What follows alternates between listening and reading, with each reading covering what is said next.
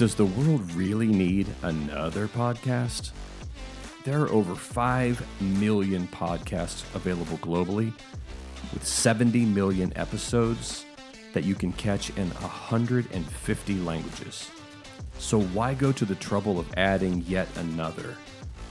In Luke chapter 5, when Jesus finished speaking, he said to Simon, "Put out into the deep and let down your nets for a catch." And Simon answered, "Master, we've toiled all night and took nothing, but at your word I will let down the nets." And when they had done this, they enclosed a large number of fish, and their nets were breaking. So, if one heart can be touched, if one mind can be renewed, and if just one life could be transformed, then I think it's worth it. This is One More Cast.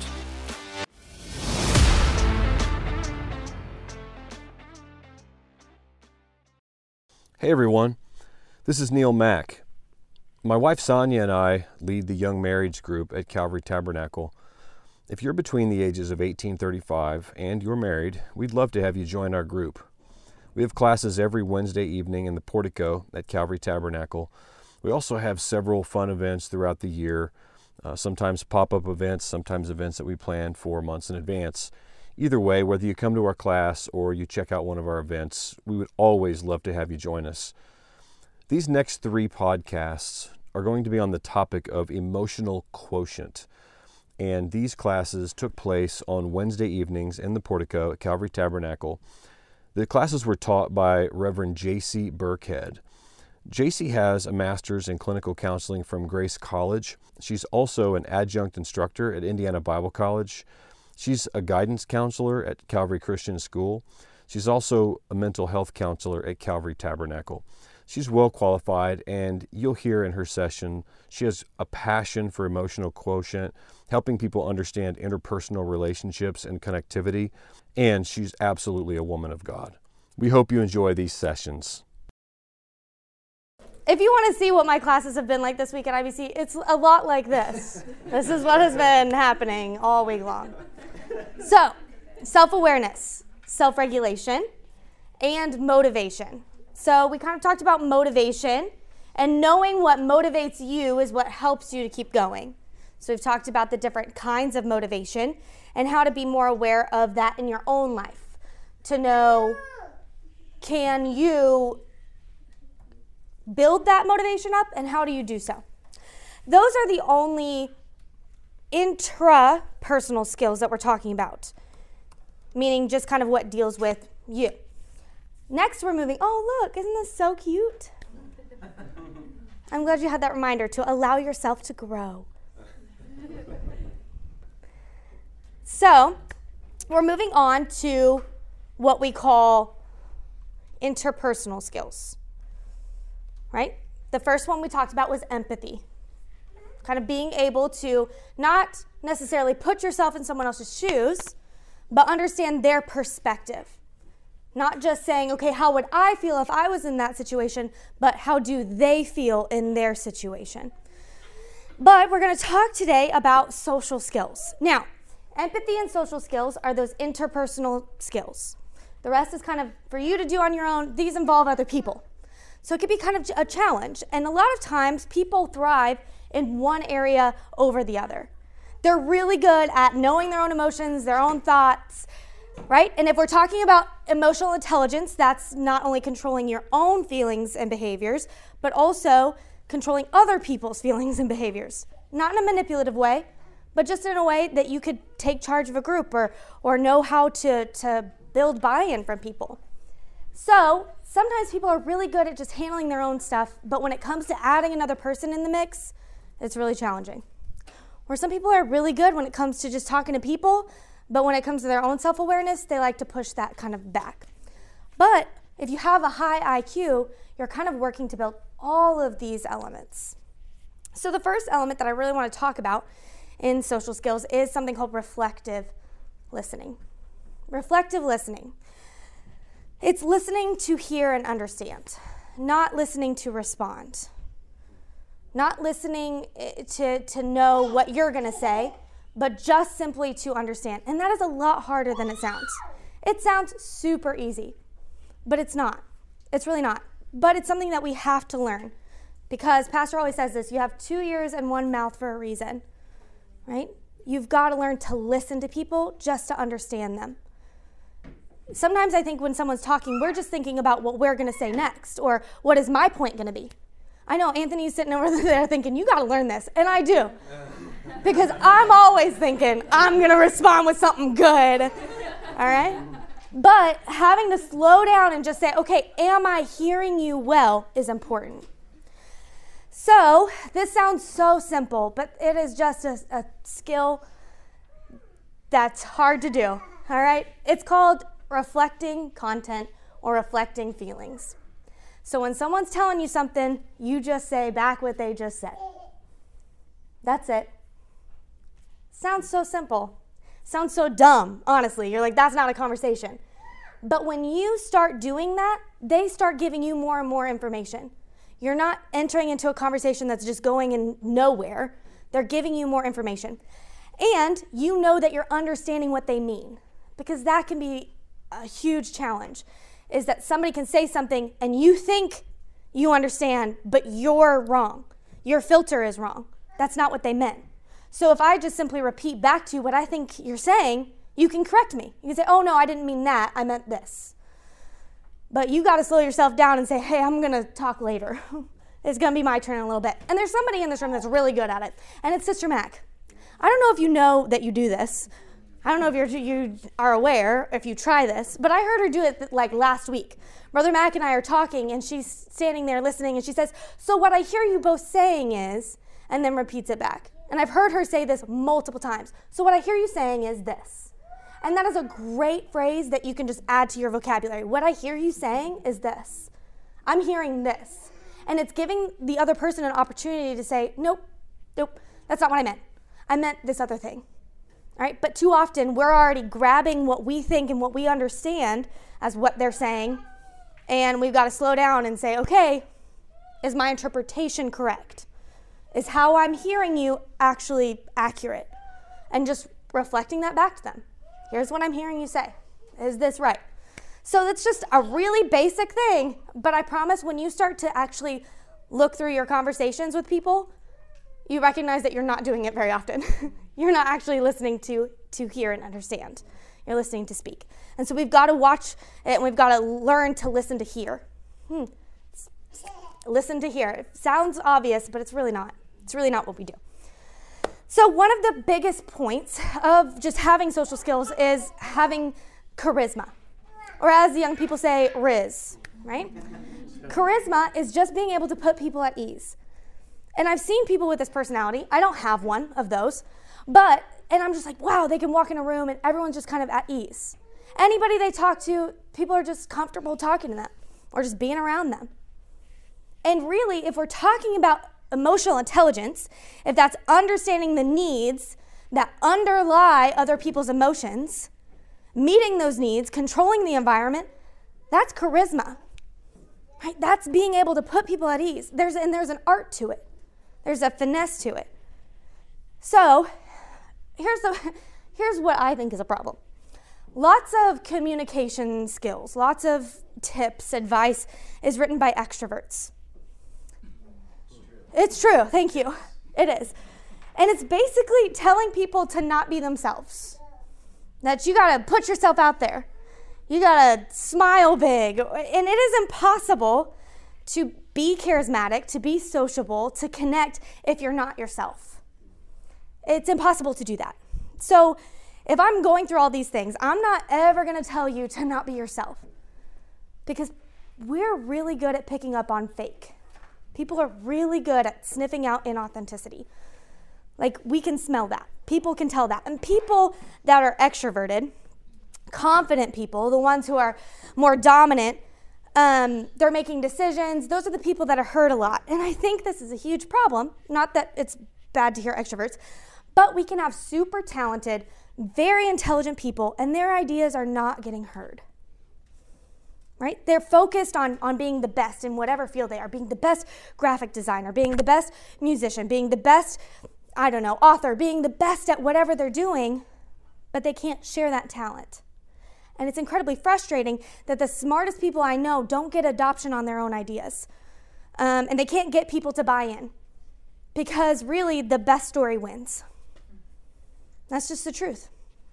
I used to think the best idea wins, that if you have a good idea, then it's going to speak for itself and people will just be able to see that. People will be wise and they'll just know. And that's not so. You can have a great idea, but if you can't get people to connect to it, then they're not going to follow through with it. If you can't get people to buy in or get on board with your ideas or what you think, then you're going to be pushed to the side. So, there's a book that I was reading not too long ago called The Psychology of Money. And the author basically says that the best story wins.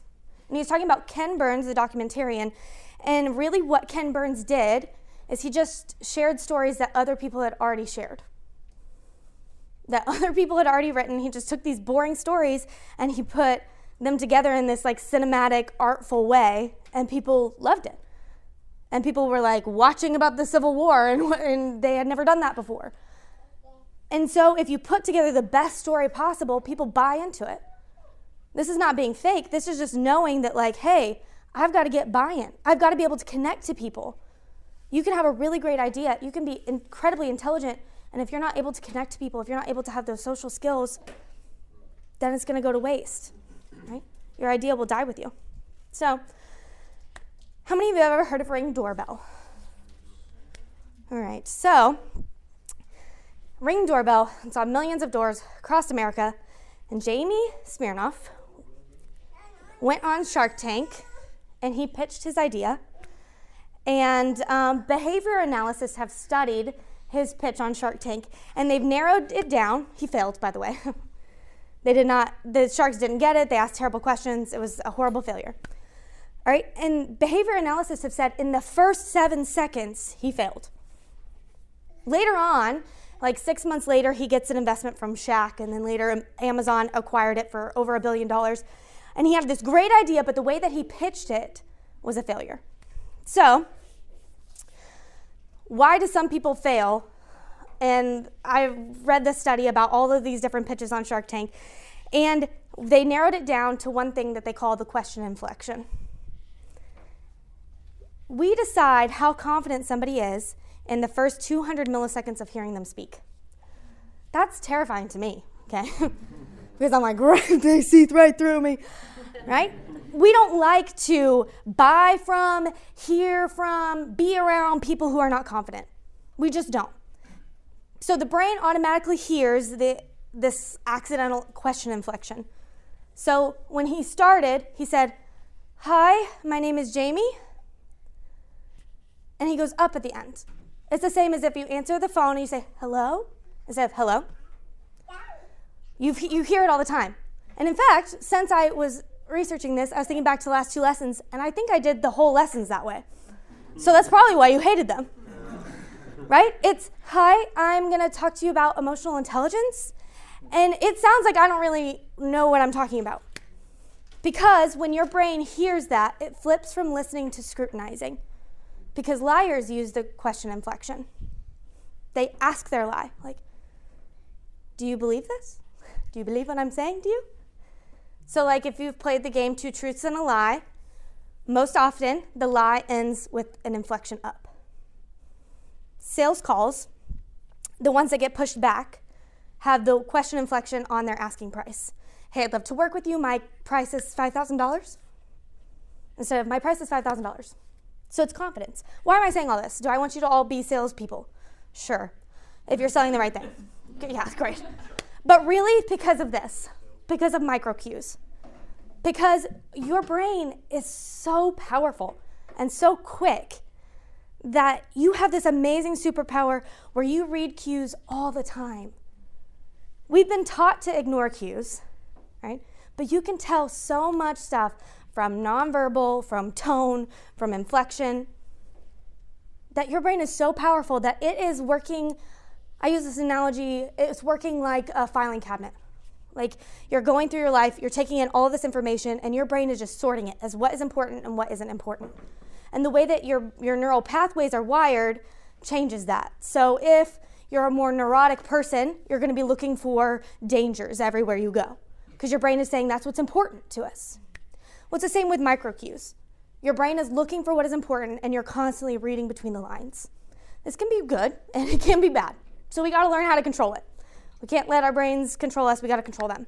So there was this study. It's a little gross, so I'm sorry. There's a study at Stanford that had these two groups of people. And they put sweatsuits on them, as in suits that collected sweat. Yeah. We love this. And the first group was told to go run on a treadmill. And the second group was sent to go skydiving for the first time. Would you guys choose? Who would choose the first group? You'd be like, who would choose the second? Like, I'd rather go skydiving. Interesting. That's irrelevant. I just was curious, right? So they sent them to exercise. They sent them to jump out of a plane.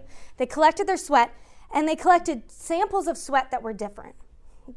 All right? They had exercise sweat, and then they had stress sweat from the fear, right? So then they took this sweat, and they had unsuspecting participants come in, and they came into their lab to smell these samples.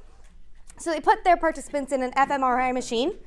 So they put electrodes on their head. Well, they put them in the fMRI machine, and then they had them sniff and smell. They had no idea what they were smelling. But when people smelled the stress sweat, when they smelled the fear sweat, their amygdala in the brain lit up. So the amygdala is the brain structure in which you process emotions, where you process fear, really. So what does this even mean? That somehow they caught the emotion, that somehow fear was contagious. And people catch emotions from other people. I think that's because, as I've said before, God made you for relationships. God made you for connection. And so in that, your brain is even working to say, like, hey, when you're around things, you're going to catch that. So people catch what you've got. So charismatic people, you show up, you make people better. You make people feel better. You make people feel more confident. And how does that work? Because if you are better, then you make other people better. That's not a cliche thing. There's actually science to back that up. To say that the more you work on yourself, the more you actually can help other people. The more you take time to work on how you feel about yourself, the more you can actually influence other people in that way. The more time that you spend on intentionality of how do I put people at ease, the more you're going to do that. Right? So, but here's my problem, is that anytime you read anything about confidence, they just say the same cliche things. Like, love yourself, smile more, like, stand up straighter. Like, it's not, like, it doesn't feel helpful, at least not to me. So, I like to think things more like methodically. I like to know. I like to have practical tips. So I'm going to share that with you. This may not work for you. So take it or leave it. I don't care, right? But if we're talking about confidence, really, control is the back door to confidence. Because if you feel like you're in control, you could feel more confident. If you feel like you know what you're doing or how you're interacting with people, you can be more confident. There's two parts. Now, I want you to believe in yourself, okay? I want you to see the value that you have. But here's the other part. How do you match your communication to that?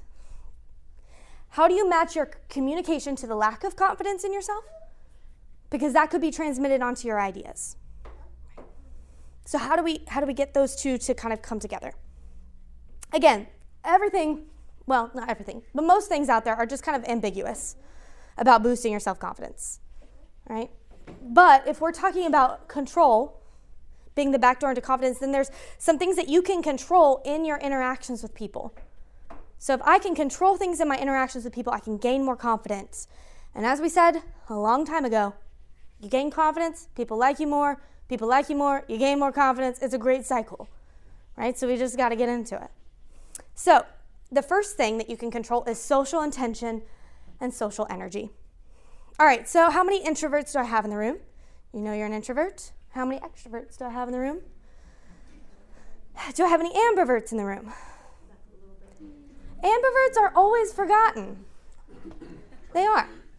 But did you know that 82% of people are actually ambiverts?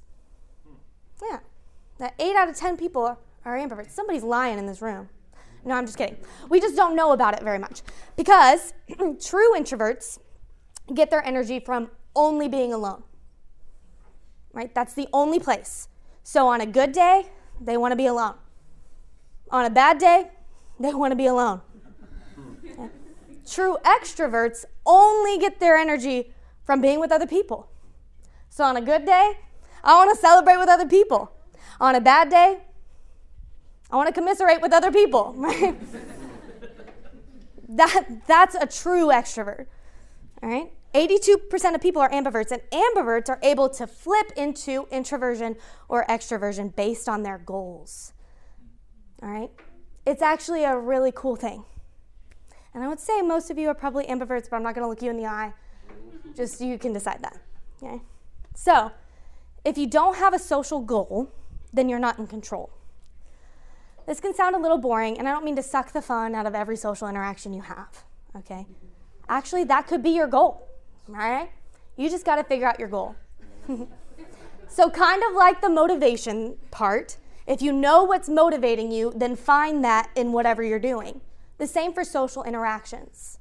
All right? If you know your social goal, then go to find that. All right? So, for example, if I'm going to this evangelism outreach event, what's my social goal? I want to find 3 new connections to people who have never been to Calvary before. That's my goal. Then my ambivert gets flipped into extroversion because of the social goal, the event. All right? That way, the event is less draining for you, and it value tags for you. Now you know. And here's why some of you are like, that sounds so draining. Well, here's why. Because you can narrow down and conserve your energy based on your goal. So if I'm going to this outreach event, I know I want to make these 3 new connections. I'm not going to waste my energy. Waste sounds so negative. I'm not going to use my energy on making small talk with people I already know. I'm not going to plan the next young marrieds event at this, because that's not my social goal right now. Not that I can't do that some other time, and not that I can't say hi to my friends, but I'm going to conserve my energy because I know I don't got a whole lot, right? So I've got my social goal. I'm not going to waste any energy, and you can hack any social situation, and you can monitor your own social battery. You can maintain that because you're maximizing your time with people that actually fuel and meet that goal. All right? So there's kind of this crazy study that kind of studied 11 companies, thousands of employees, and they found that the number 1 indicator of performance is, ready for it? The person you sit next to. Who you sit next to. Because low performers are contagious. That if you sit next to a low performer, then it lowers the performance of those nearby by 35%. And high performers are also contagious. So the lowest and the highest performers are contagious. So I guess the question is you've got to just decide where do I think that I am in that. And it depends on what I'm doing, right? So if I'm bad at something, this is just actually real life for me. If I'm bad at something, I'm going to go sit next to the high performer, right? Because I know if I sit next to the low performer, I'm just going to still be bad. So I find the highest performer, and I'm going to go sit next to them. In that staff meeting, in that planning meeting, whatever it is, I'm sitting next to the person I know is going to do really good at it. I know the person I know that's going to be able to be a high performer in that. How does this even apply to our lives in general? Well, truly, who you spend your time around, you become. So being able to pull up your phone, pull up your calendar and say, okay, what is that thing in my calendar that I am dreading? What is the thing that I am just like, man, I cannot, that's going to drain me? Then maybe take some time to evaluate it and say, okay, do I have that in my social battery to use? Do I have that? Is that really going to propel me forward? Maybe, maybe not. You decide that, right? The second part of confidence that you can control is being captivating. This is not easy, okay? So you're like, okay, whatever. You're not going to prove me anything. Okay. Here's the thing. When you think of somebody who's captivating or the life of the party, each of you have a different idea in your head of who that is. A lot of times you think the life of the party is the funniest person or the loudest person or the one who's like having the time of their life, right? That feels like that's got to be charisma. That the person who is like telling all the stories and everybody's paying attention to, they're the most charismatic. They're the life of the party. That's just one flavor of charisma. Because if I was going into a party, that's not the person I'm looking for, really. Because I'm a weirdo, and I love deep, long conversations that last too long, that are about meaning, and that's just who I am. I want to know all of these horrible, dark secrets that you have. No, not really. Sort of. All right? But that's who I am. That's my flavor of charisma. So, if we're in a good conversation, one that we really enjoy, it's going to look different for everybody in this room. Well, maybe you share traits with other people. That's fine. But it looks different because you all like different things. Okay? I love mint chocolate chip ice cream. Some of you don't like mint and chocolate together at all. Okay? Same with charisma. We like different things. We think different things are enjoyable. But there is one thing that stays the same. That when you are having a good conversation, there are 3 chemicals that are flowing through your body: oxytocin, dopamine, and serotonin. Your goal from now on is to go out there and create that mixture in other people. That you can go around and give that to other people. So let's break this down. Dopamine is excitement. So you're just creating excitement in somebody. So you ask about exciting things. So you have to break kind of social scripts. Not asking, what do you do? I hate that question. I hate it. Almost as much as I hate how's work going. Because it is so terrible for charisma. It is. Let me ask you why. Because when someone asks you, what do you do? Your brain is on autopilot. You have heard that question so many times before. What do you do? But really, I think the question is asking something different. Side note, I think it's asking, what are you worth? Not even just monetarily, but where's your social standing? How could I connect with you? Do I even want to connect with you? Right? So for me, I love what I do. That might be an exciting question. But for somebody who isn't defined by their job, all right, or they don't like what they do, it's demoralizing, right? You are shutting them down. It's a horrible thing to do to them. What do you do? But they hate their job, okay? Or they're scared they're about to lose their job. Or they're really stressed because they have something really important coming up, all right? You're not giving them dopamine. You're not exciting them. In fact, you're giving them cortisol, and now they're stressed, all right? We don't want to do that. We don't want to give that to anybody. So just let's go on a diet, all right? No more asking that question. Instead, ask them something more exciting. Are you working on anything exciting lately? That sounds so foreign to us because we're so used to the what do you do question. But to say, hey, are you working on anything exciting lately? It's really safe. Because it's not too deep. It's not like, what are your hopes and fears? Right? You're not getting weird. Really, this whole lesson is about don't be weird. Right? But if you ask them, are you doing anything exciting lately? You're giving them permission to tell you what they do, if they want. Or they could say, I planted a garden this weekend. Well, not this weekend, but. So, giving them dopamine,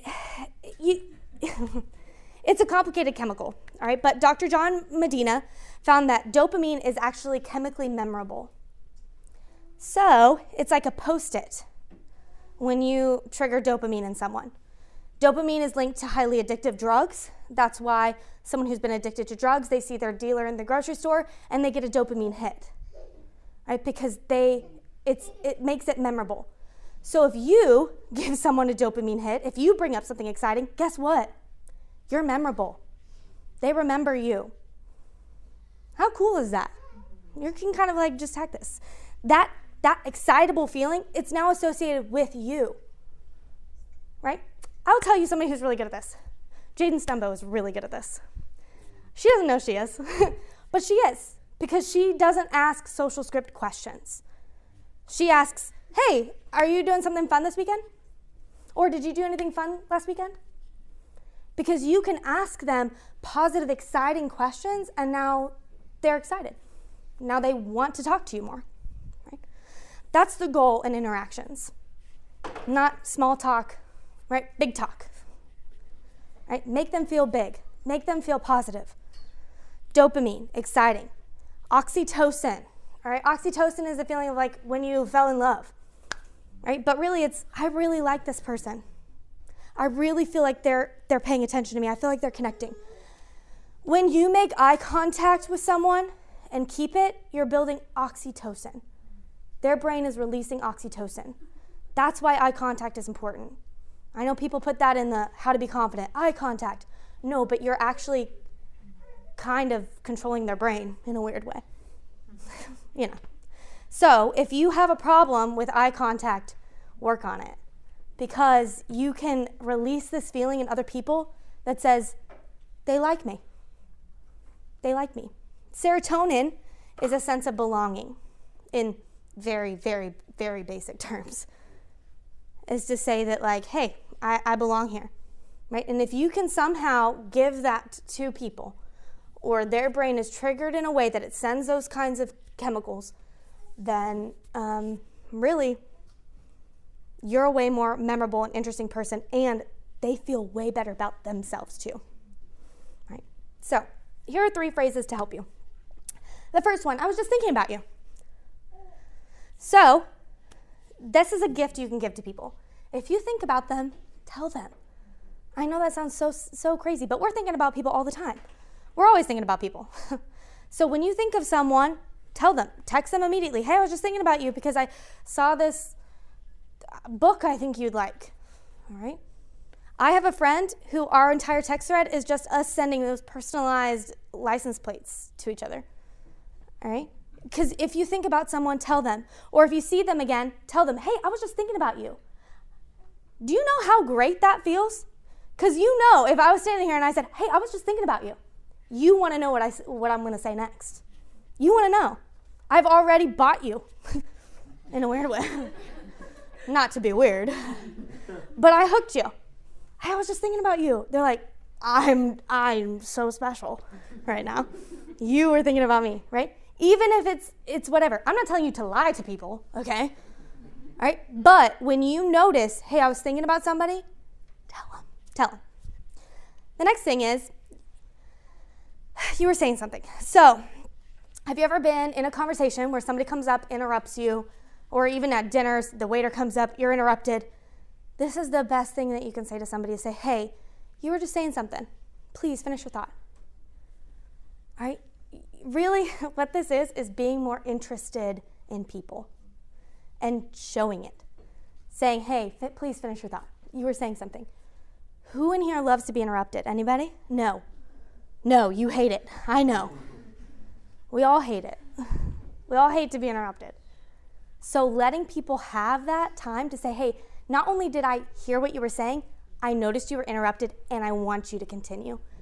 It can be really powerful. So don't compliment the tall guy on being tall. This is so annoying, all right? Because tall people are always told they're tall. They know. They know they're tall, right, Luke? Okay, compliment Luke. All right? Give authentic compliments, but unique ones. All right? Again, I'm not telling you to lie to people. Be authentic in your compliments. But if they're saying something unique, you are so interesting. All right? You're so interesting. You always have the most random facts. All right? Or if they make you laugh, you always make me laugh. You're so funny. All right? Or if they're having some sort of deep conversation, you always make me think. Right? It applies to anyone, really. Just be authentic, but be unique. The secret, really, to any of these is to be more interested. Not to be more interesting, be more interested. Right? I know we're talking about empathy and about how like you have to have a service orientation. You have to be looking towards the other person, but this is really the key. If you want to be interesting, be interested. Right? Now, these aren't just lines to feed you, but the work is knowing when the right moment is. It's kind of like highlighting. if you're reading and you highlight a key phrase, if you highlight the whole page, the highlighting counts for nothing, right? It's the same thing with any social connection. If you do it at the wrong time, it's nothing. All right, so knowing when to do it is key. But if you're like, but when is that? Just start practicing. You'll know when it's wrong, trust me. Right? So there are 3 stages of connection. All right, Dan McAdams just kind of wrote a book about this, and it's really interesting. There are 3, I said stages, but really they're steps. You have to go through each one. You have to go through them consecutively in order to connect with somebody. The first is general concerns. General traits, occupation, hometown, family status. All right, so I know that I just said, don't ask them what they do. All right. Yes, be exciting. Don't be weird. Okay? So if I ask, hey, did you do anything fun this past weekend? I'm going to find out if they have kids or not, most likely. Right? I'm going to know. Like, they're going to tell me. I don't have to say, do you have kids? Like, I can be exciting. I can make them excited and have this conversation to get to know their kind of general concerns. The second is personal concerns. This is a big bucket. Goals, motivations, fears, personality. So here's what I want you to do just for a few moments. Pull out your phone or a piece of paper. And I want you to write down 5 to 10 people you interact with the most.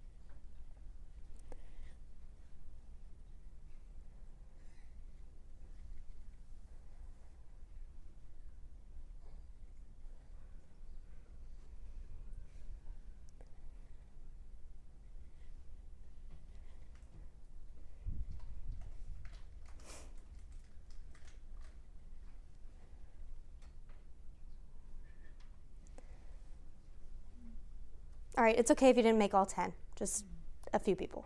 Okay? Now, you ask yourself 2 questions. Do you know what keeps them up at night? Like if they're worried about something, if they're stressed, do you know what it would be?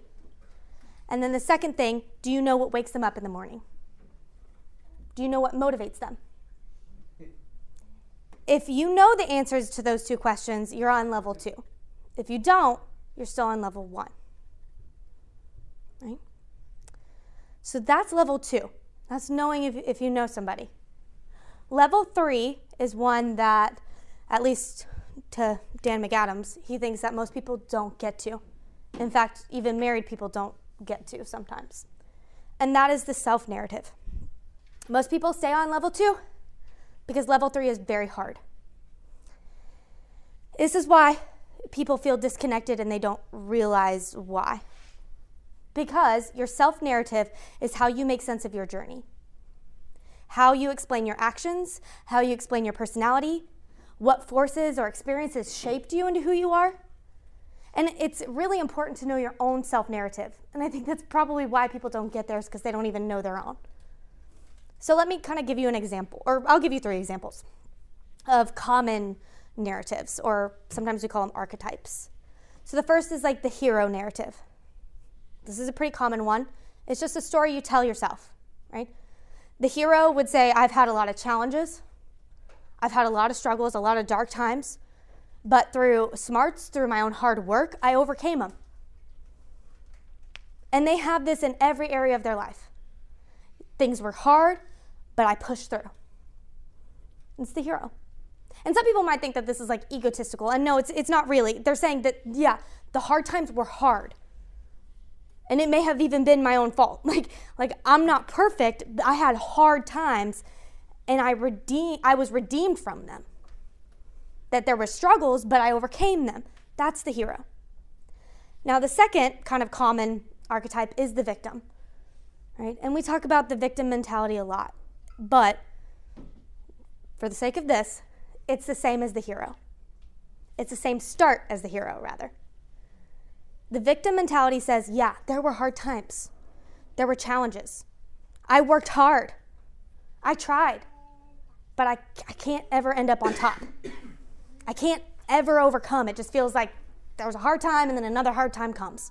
And I try hard and I work hard and I'm a hard worker, but there's just challenge after challenge after challenge. That's the victim self-narrative.